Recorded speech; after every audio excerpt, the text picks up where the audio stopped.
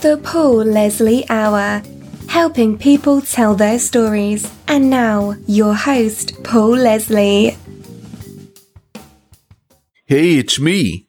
Ladies and gentlemen, we are joined by a film and television director and producer.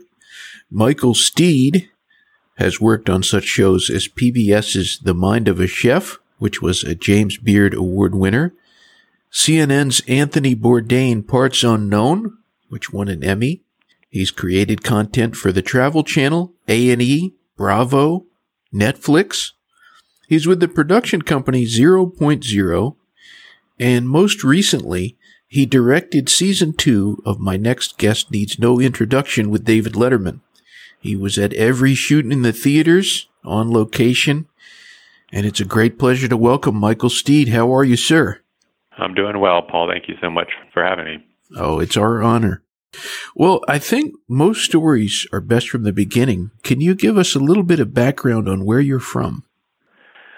Well, I grew up in Miami and sort of slowly made my way out of Florida. Ended up in Atlanta for school at Georgia State University, and where I sort of fell in love with documentary film work. You know, and New York City was always on my radar since childhood. So, you know, about 20 years ago, I moved up here to pursue, film and television career. I am just a couple of miles at the moment from Georgia State University, and I thought it would be right. Yeah, I thought it would be cool to explore your Georgia connection. What are your memories from your time in the Big A? Well, Atlanta is a great city. You know, I was there in the 90s, so the sort of music and art and film scene was fantastic. So, a lot of my closest friends come from that time.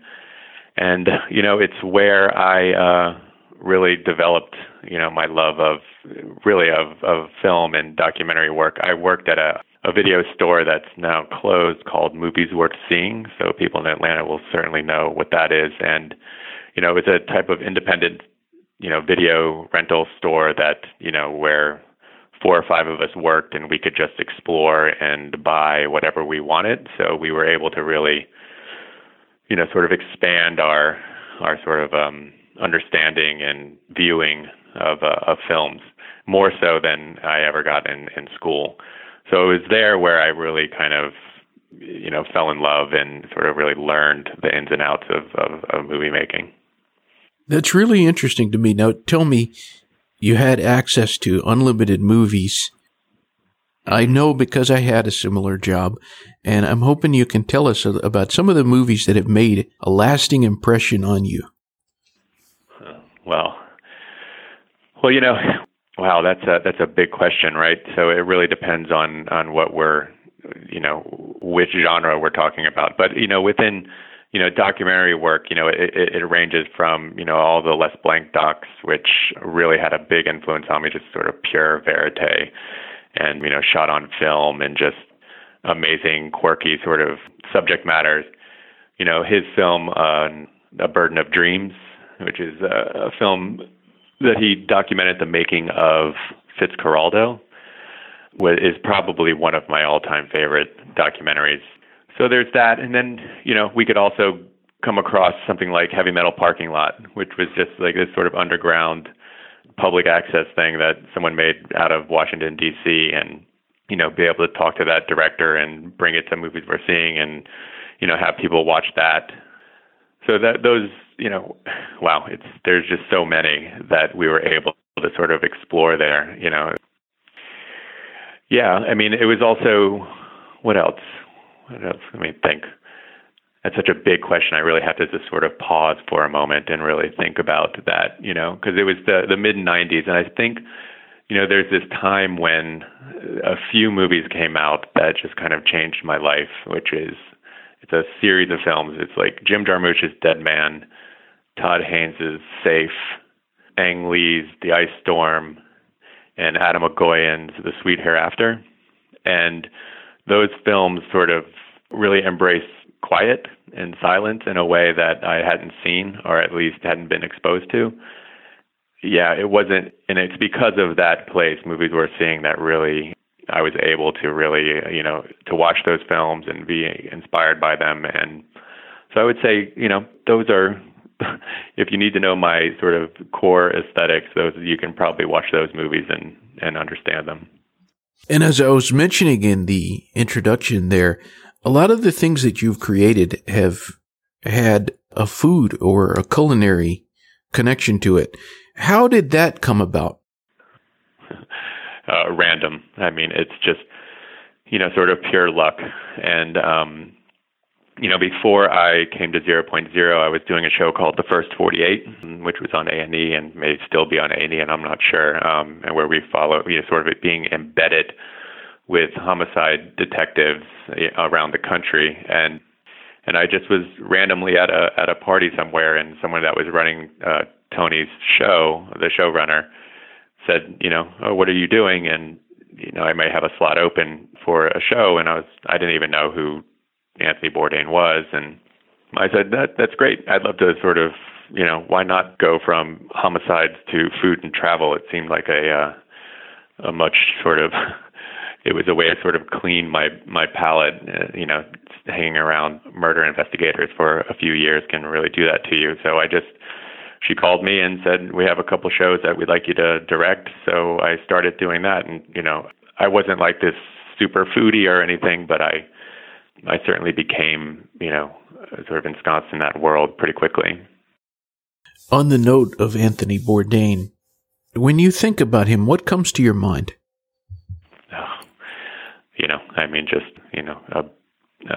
Original. Someone, they sort of broke the mold with Tony. And, he's been a huge influence on my life. And I feel extremely lucky and blessed to have worked with him for as long as I did. What was he like when you got to know him? Oh, what was he like? Sharp, deep understanding and film knowledge that I had never sort of experienced, and just open to creative ideas, which, is a rare sort of combination to have someone with that much talent and abilities also be open to, any and all ideas that you would come to the table with. So just a really genuine dude. I really liked him. You said a moment ago that you became a foodie as a result of this. Could you tell us the best restaurant you've ever been to? I just want to say the word foodie is kind of, at this point, just, it's almost derogatory, but at least in my world. The best restaurant I've ever been to, eating on the streets of Tijuana is better than any restaurant that I've ever been to. So it's really situational. You know what I mean? I've been to super fancy restaurants that people would say, oh, that's the best restaurant in the world, and it was delicious. But, eating and, food in general is really about, who you're with, what's the situation. So it really depends on that. But truly, eating on the streets of Tijuana can be just as glorious and amazing as eating at Noma or, any of the other sort of high-end, restaurants that people generally think of as, the best food in the world. That's a really, really good point. And I also have to agree with you about the term foodie. I don't, yes. I've had people call me that, and I usually say something like, what are you saying? I'm chubby? It's just, at this point, it's just like, I don't know. I don't know how to even, what it means at this point. I love eating food. I love good company. And I really respect and appreciate the craft, I wanted to dive into the Letterman stuff. I've watched this series, the first season, of course, and I watched this second season, and I've tried to watch it very, very carefully. It's really interesting, very well done. So how did you get a chance to do this?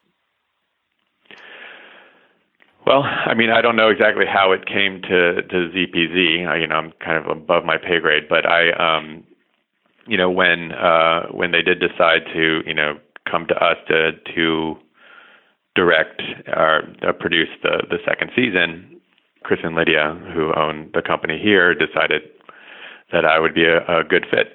I have, and why they decided I was a good fit, you'd have to ask them. But I've worked a long time, created some shows here, and I think they thought I would be able to do it. And I feel great that they did, because I really had a great time doing it. Was there any particular reason that this season started with Kanye West? Well, I mean, it's not the first one that we shot, but coming out of the gate with Kanye seems self-evident. I mean, it's he people are extremely interested in what he has to say, and they didn't know what to expect. I suppose that the audience wouldn't have known what to expect. We certainly did not. And, you start with someone like Kanye, right? I mean, he's compelling, and whether or not you like him or you love his music or you're angry at him for wearing the hat, and all of that sort of stuff, it's still people are going to watch. People are going to watch. Was there anything that surprised you about Kanye West? Oh, anything surprised me? Well, yeah. I mean, you have this. There's the image, that certainly his controversies in the last couple of years. So, just he, at least in person, and outside of all of the sort of controversy with Trump and all the other sort of nonsense that sort of surrounds all of that, he's just a normal sort of down-to-earth person, and treated us just, how do I say it? He treated us like normal people. I don't know, that sounds kind of weird, but, he just is a normal down-to-earth person who seems to have issues that he's dealing with just like anyone else. I mean, really, it just sort of reminded me that, to not sort of push your own sort of narratives on people that you don't know, and that ultimately we don't know anybody. And, what we learned in the interview, and you saw that on the show, is that, he's dealing with his own issues, and, there's empathy there for that, outside of what your feelings are on his politics or, some of his comments. There's someone there that, has issues that, he seems to be confronting, and how the best he can. I have to say, I started out watching that episode, and I didn't know what to think. I thought I wouldn't like Kanye West, and he came across as very, as you said, down to earth. And I mean, that's what him and Kim, we were in their home. There was no, sort of the whole sort of reality TV-ness of it that people, that where the part that people know, you quickly see that is a projection, and that, in their home, they're just, they got kids, they're, a husband and wife, they're dealing with, what all people in their homes are dealing with to some degree. Obviously they have resources that, a lot of people don't, but outside of all that, they're just, people trying to make it. At a certain point in the interview, Dave and Kanye talk about what it means to be cool. This is cool, that's not cool. How do you define cool? I guess defining cool means you don't have to define cool. Again, I don't want to sound like I'm being coy or anything, but cool is just this nebulous idea. What's cool to me is certainly not going to be cool to someone who's 22. And what's cool to a 22-year-old might just be sort of uncool to me, or rehashing of ideas that I've already seen, or, it's just it's relative to your own sort of style and ideas and, aesthetic. So I don't have a clear definition of what cool is. I really don't. I wish being like a middle-aged dad, I guess I wish I had a better idea so I could, kind of come across as cooler than I am. But, it's like what is cool, man? You should ask someone who's 22 living in Williamsburg, and they might be able to tell you better than I can. That's for sure. Something that was also interesting was the worship service, this Sunday service. What was that like to film? It was, it was fantastic. If what people can't really argue against is Kanye's, artistic abilities and him as a musician and, him sort of pushing the envelope. He's definitely changed, the genre of hip hop in a lot of ways. And then to be in where he's, he told Dave that, that he's just sort of throwing paint on the canvas at this point, so we saw it in its early stages, and we saw it in like a very personal, in the personal setting, which I think is what he was really wanting it to be.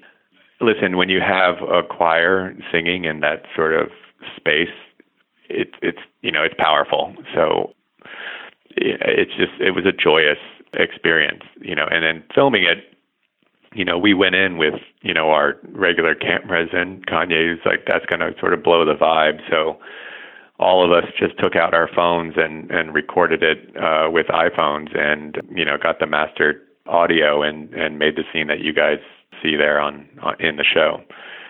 It was, from a filmmaking standpoint, it's like, a situation comes up, you're like, oh, what's the solution? We'll shoot it on phones. It's still going to be personal, still going to be really cool. And it's going to be super intimate. And that's how it came across. It was really powerful.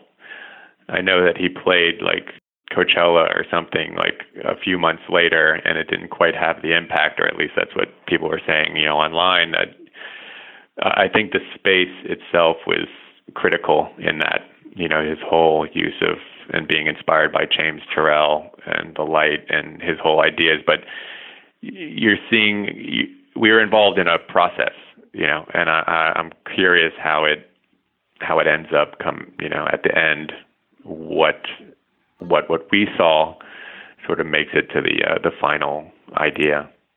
But it was great. And Dave just loved it. He was really, truly, and honestly inspired and, kind of awestruck at the power of it.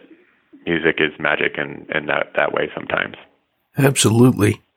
The Ellen DeGeneres episode, something that occurred to me when I was watching it is, wow, you have two of the great broadcasters of our time on one stage, really just bringing them together. Yeah, what can I say about that? It's just kind of like, what I do in that situation is you're like, you open the door, you put them on stage, and you let them do their thing. There's not too much you need to tell either one of them in that situation. They're both great, amazing storytellers. They're two people just that are, icons and masters at their, what they do. And I think it was evident not just in the final cut of the show, but as it's happening, you're just like, okay, these guys are just, these two are just, amazing. The ability to sit on stage and have that sort of intimate conversation and, quick wit and callbacks and all of it just kind of happening in real time. So it was a rare treat for sure. You just said intimate, and we won't spoil it completely for anyone who hasn't seen it, but it got very, very personal. Did you know that the interview would get as personal as it did? I didn't. I knew that Dave was probably going to ask, some questions, but there was no telling what Ellen was going to reveal or felt comfortable revealing. It's not the type of show where we discussed a list of questions prior to, going out on stage. As it's happening, that's when, the guest is hearing the questions for the first time and answering however they're going to answer. So I don't think, I know that we didn't know how personal it would get, and I don't even think Ellen knew how personal it would get. But it was amazing. You're just kind of sitting, watching it happen in real time, and just awe that, again, that it's actually happening. deep and, really touching. Absolutely. That was the word that was going through my head. It was very touching. Something she mentioned in the interview was she talked about criticism, like from the press, that kind of thing.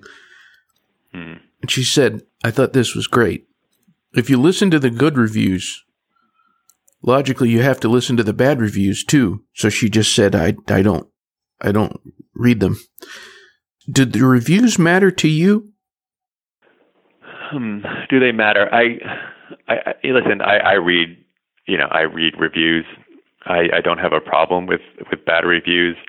I kind of like reading like social media reviews because, you're getting a more direct sort of response to someone who just watched it. So, if people love it, that makes me feel really good. If people don't like it, I guess it really depends on what they don't like. Sometimes I find, the people that don't, sort of give a negative review, I find some humor in it sometimes because they're just sort of off in their criticisms. But ultimately, it doesn't matter because if I enjoyed making it and I'm proud of what we made, what some critic or some person out there in the world personally thinks out of it, that's the risk you take of putting yourself out there creatively. It's not for everybody, and you're hoping that there's more people that like it than don't. With the Tiffany Haddish episode, was that the first time that they had met? It is. Yes, it was the first time they met. It was great. Yeah, it's really incredible. And I think Dave's technique as an interviewer really came out. His ability to get someone to open up like that. How do you think it is, or why is Dave so good at getting people to talk? Well, he's Dave Letterman. He's been doing it for a really long time. And now he can do it on his own terms. There's, no one's there, sort of to promote a show or sell a book or, anything like that. It's just, a conversation. And having now talked to Dave in sort of less formal settings, like in meetings and just sort of in rooms, he's just funny and really good. What can I say about David Letterman, really, and his skill set? It's kind of, there's 30 years of proof of his abilities. And then also, there's that, but then there's Tiffany, who is magnetic and is just a powerhouse and hilarious and just as quick as Dave is up there. So when you have someone sitting across from you of her caliber and her ability to just have fun and open up and let it all out there, then it certainly probably made Dave's job that much easier. It seems like David Letterman always has a rapport with anyone who has done stand-up comedy. And when he was talking to Tiffany Haddish, he was kind of being self-deprecating about his own abilities as a comedian. But I thought it was really interesting watching and hearing two comedians talk about, like, kind of getting nerdy about it for a little bit, talking about the history of comedy. That was really interesting to me. Yeah, and I think it kind of took Dave by surprise of how much Tiffany actually not just knew, but was, a part of and friends with old friends of his. And so, yeah, I have that. I don't come from the comedy world, but I certainly can nerd out on comedy history. And yeah, if you're talking the history of comedy and comedians, Dave is certainly the person to talk to, or one of the people to talk to. And I remember the moment where Tiffany just sort of started talking about her influences, and Dave was really taken aback by how much of the history she really, really, truly knew and was inspired by. Yeah. So again, that's, they hadn't met each other prior to, and then, these revelations are coming on stage. So, it's just sort of unfolding in a really sort of natural way. When David Letterman was introducing Lewis Hamilton, the race car driver, he was saying the name of this show is My Next Guest Needs No Introduction. And he said something to the effect of, but to a lot of you, you're going to need an introduction for this guy. And It's always been interesting to me. David Letterman always seems to especially shine with someone who is a little less famous than, say, like Tom Hanks or somebody like that. And I know that Dave loves racing. Was this a special choice for him? Yeah, it was. Dave's love of racing is fairly well known at this point. And, Lewis Hamilton came up really early. And again, this show is different than what he did for 30 years. He gets to decide, and Lewis Hamilton is, like he said, may need a little bit of introduction, but only here in the States. Around the world, he's one of the most highly regarded and famous and well-paid athletes there is. So yeah, this one was definitely really special to Dave, and a lot of fun to produce. The field pieces were just, fantastic. What was that like, seeing Dave interact with people out in public? Well, interacting in public is one thing. I specifically for this, being on that racetrack, being at Silverstone, that was something he'd never done before, never been to that racetrack, had always wanted to go, and passively sort of mentioned that he'd love to drive it. And they were totally game, and him and Lewis really hit it off really well. Lewis is just an amazing sort of generous and funny and genuine person. So all of that stuff that you see happening, in the show, it's almost half of how it shows about half as much fun as they were actually having together. It's kind of hard to even capture the sort of joy that Dave was feeling there. But I think we did the best job we could. But yeah, that was, he's hilarious, and just, you see the look on his face when he comes out of that car at the end. It's giddy, happy. So, as someone who's directing these things, those are the moments you really want, where Dave is truly having a really, really good time. And he certainly had a really good time there. They would have driven for another 2 hours, except Lewis was literally seeing this year's car for the first time ever. So he actually had real work to do, and took out the time to sort of hang out with us as much as he could. So after seeing now how this season's going for Lewis, that car that we saw for the very first time has certainly been paying dividends for him. The episode with Melinda Gates, what was the goal with that episode? Again, it's just Dave's interest. Dave really was taken by Melinda's book, inspired by what her and the Gates Foundation are doing around the world, and wanted to sit down and talk to her. And it's his prerogative, and so that's what we did. So it's truly a sort of prime example of what separates his previous show and this one, where you can sit down and have a couple-hour conversation with someone that you really find inspiring, that he finds really inspiring. So we went out and made it happen. Did you ever talk with Dave about what his overall vision with this program was? Do you know what it is he's trying to accomplish? I don't. I've never had that conversation with him. I think the closest I can come to sort of answering that question is just what I was saying about Melinda. Here's this unique opportunity to sit down and talk to people that you have an interest in actually getting to know.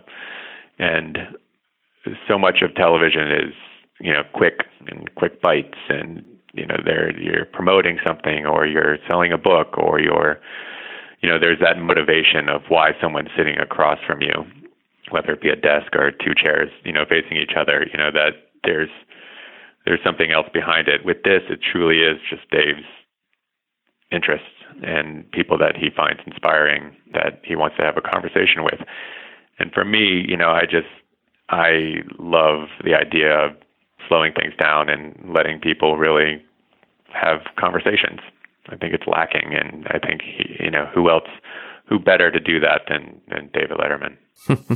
It's occurred to me when I watched these, because I have to say, there's been a lot of surprising moments. For anyone who hasn't seen this, you'll get to hear David Letterman say things you never thought that he would say, and you'll get to see him do things that you never thought that he would do. I think he's certainly revealed more about himself than on his previous show. I do know that, say with, Lewis Hamilton, he was really taken by that father-son relationship. And again, he's revealing quite a bit about himself and found that touching and compelling. And so, you learn a little bit about Dave and through some of these interviews. So it certainly, some of that comes through for sure. It feels more personal. Mm-hmm. The show overall is more personal in my opinion. In the Melinda Gates interview, she talks about her work in India, and it was very, very touching. And something you mentioned to me in one of your emails was that you were in India recently. Can you tell us a little bit about that?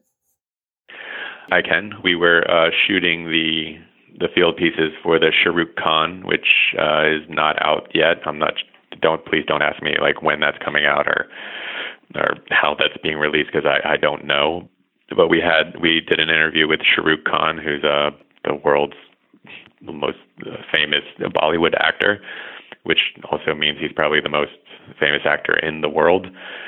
And so we were there visiting with him and hanging out in Mumbai at the end of Ramadan and right when Eid was happening. So yeah, we were there to hang out with Shah Rukh and hang out in India. And it was an intense and amazing experience. I don't know how much you know about Shah Rukh Khan.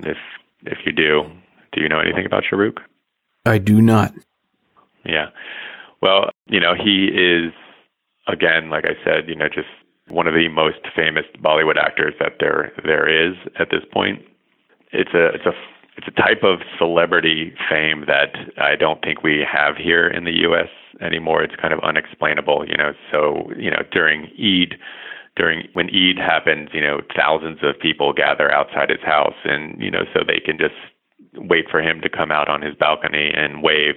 There's a sort of level of celebrity that, maybe royalty and a few others may have.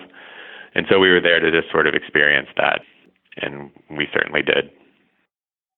Will there be a third season of My Next Guest Needs No Introduction?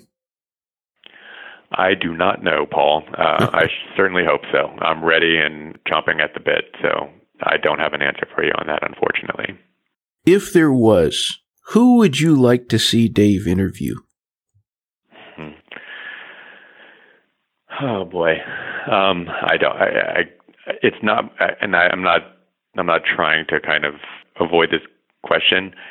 I don't know who he should interview because it's really not up to me. It really isn't. So within meetings, I'd probably, have some opinions, but for here, I just don't, I think it's Dave will come up with his lists and then we'll go from there.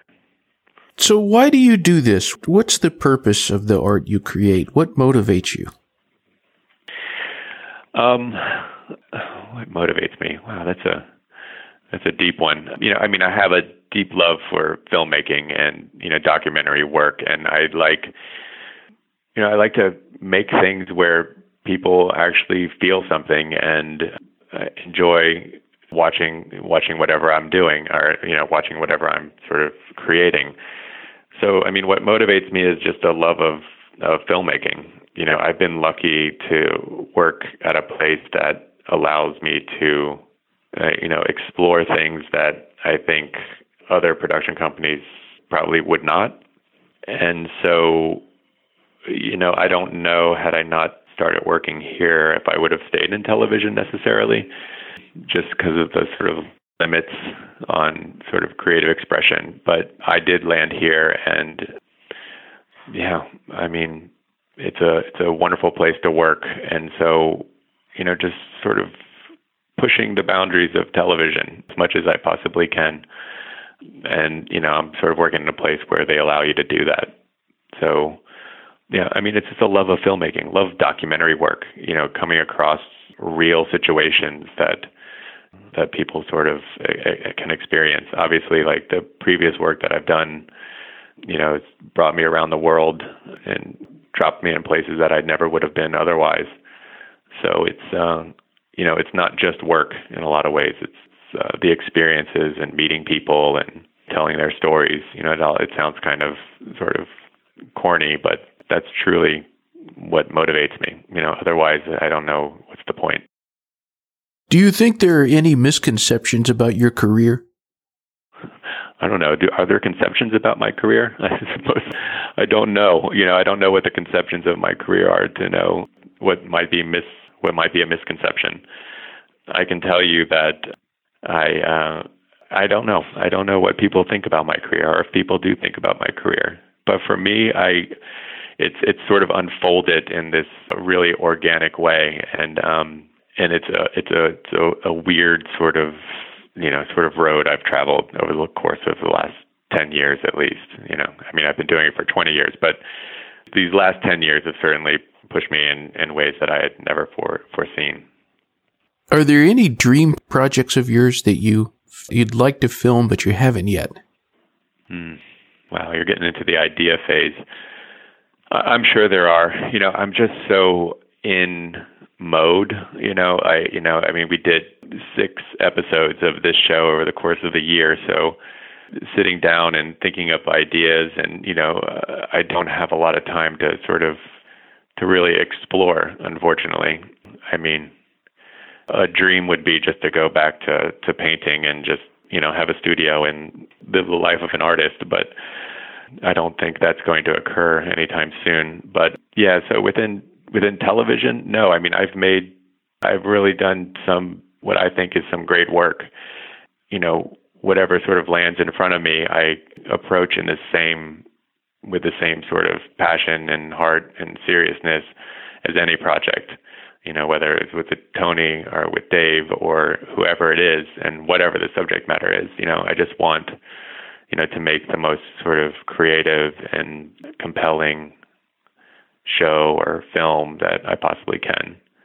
Because everybody has, it's really just storytelling, and everybody has a compelling story if you really sort of dig in and, make yourself vulnerable and ask the right questions and sort of approach it with honesty. So, yeah, it really is whatever's right in front of me. If that's an answer? Absolutely. Well, Michael Steed, thank you very much for spending time with us. I always like to give the guest the stage at the end. We just never know who's listening. For anyone who's tuned in, what would you say to them? What would I say to them? I say,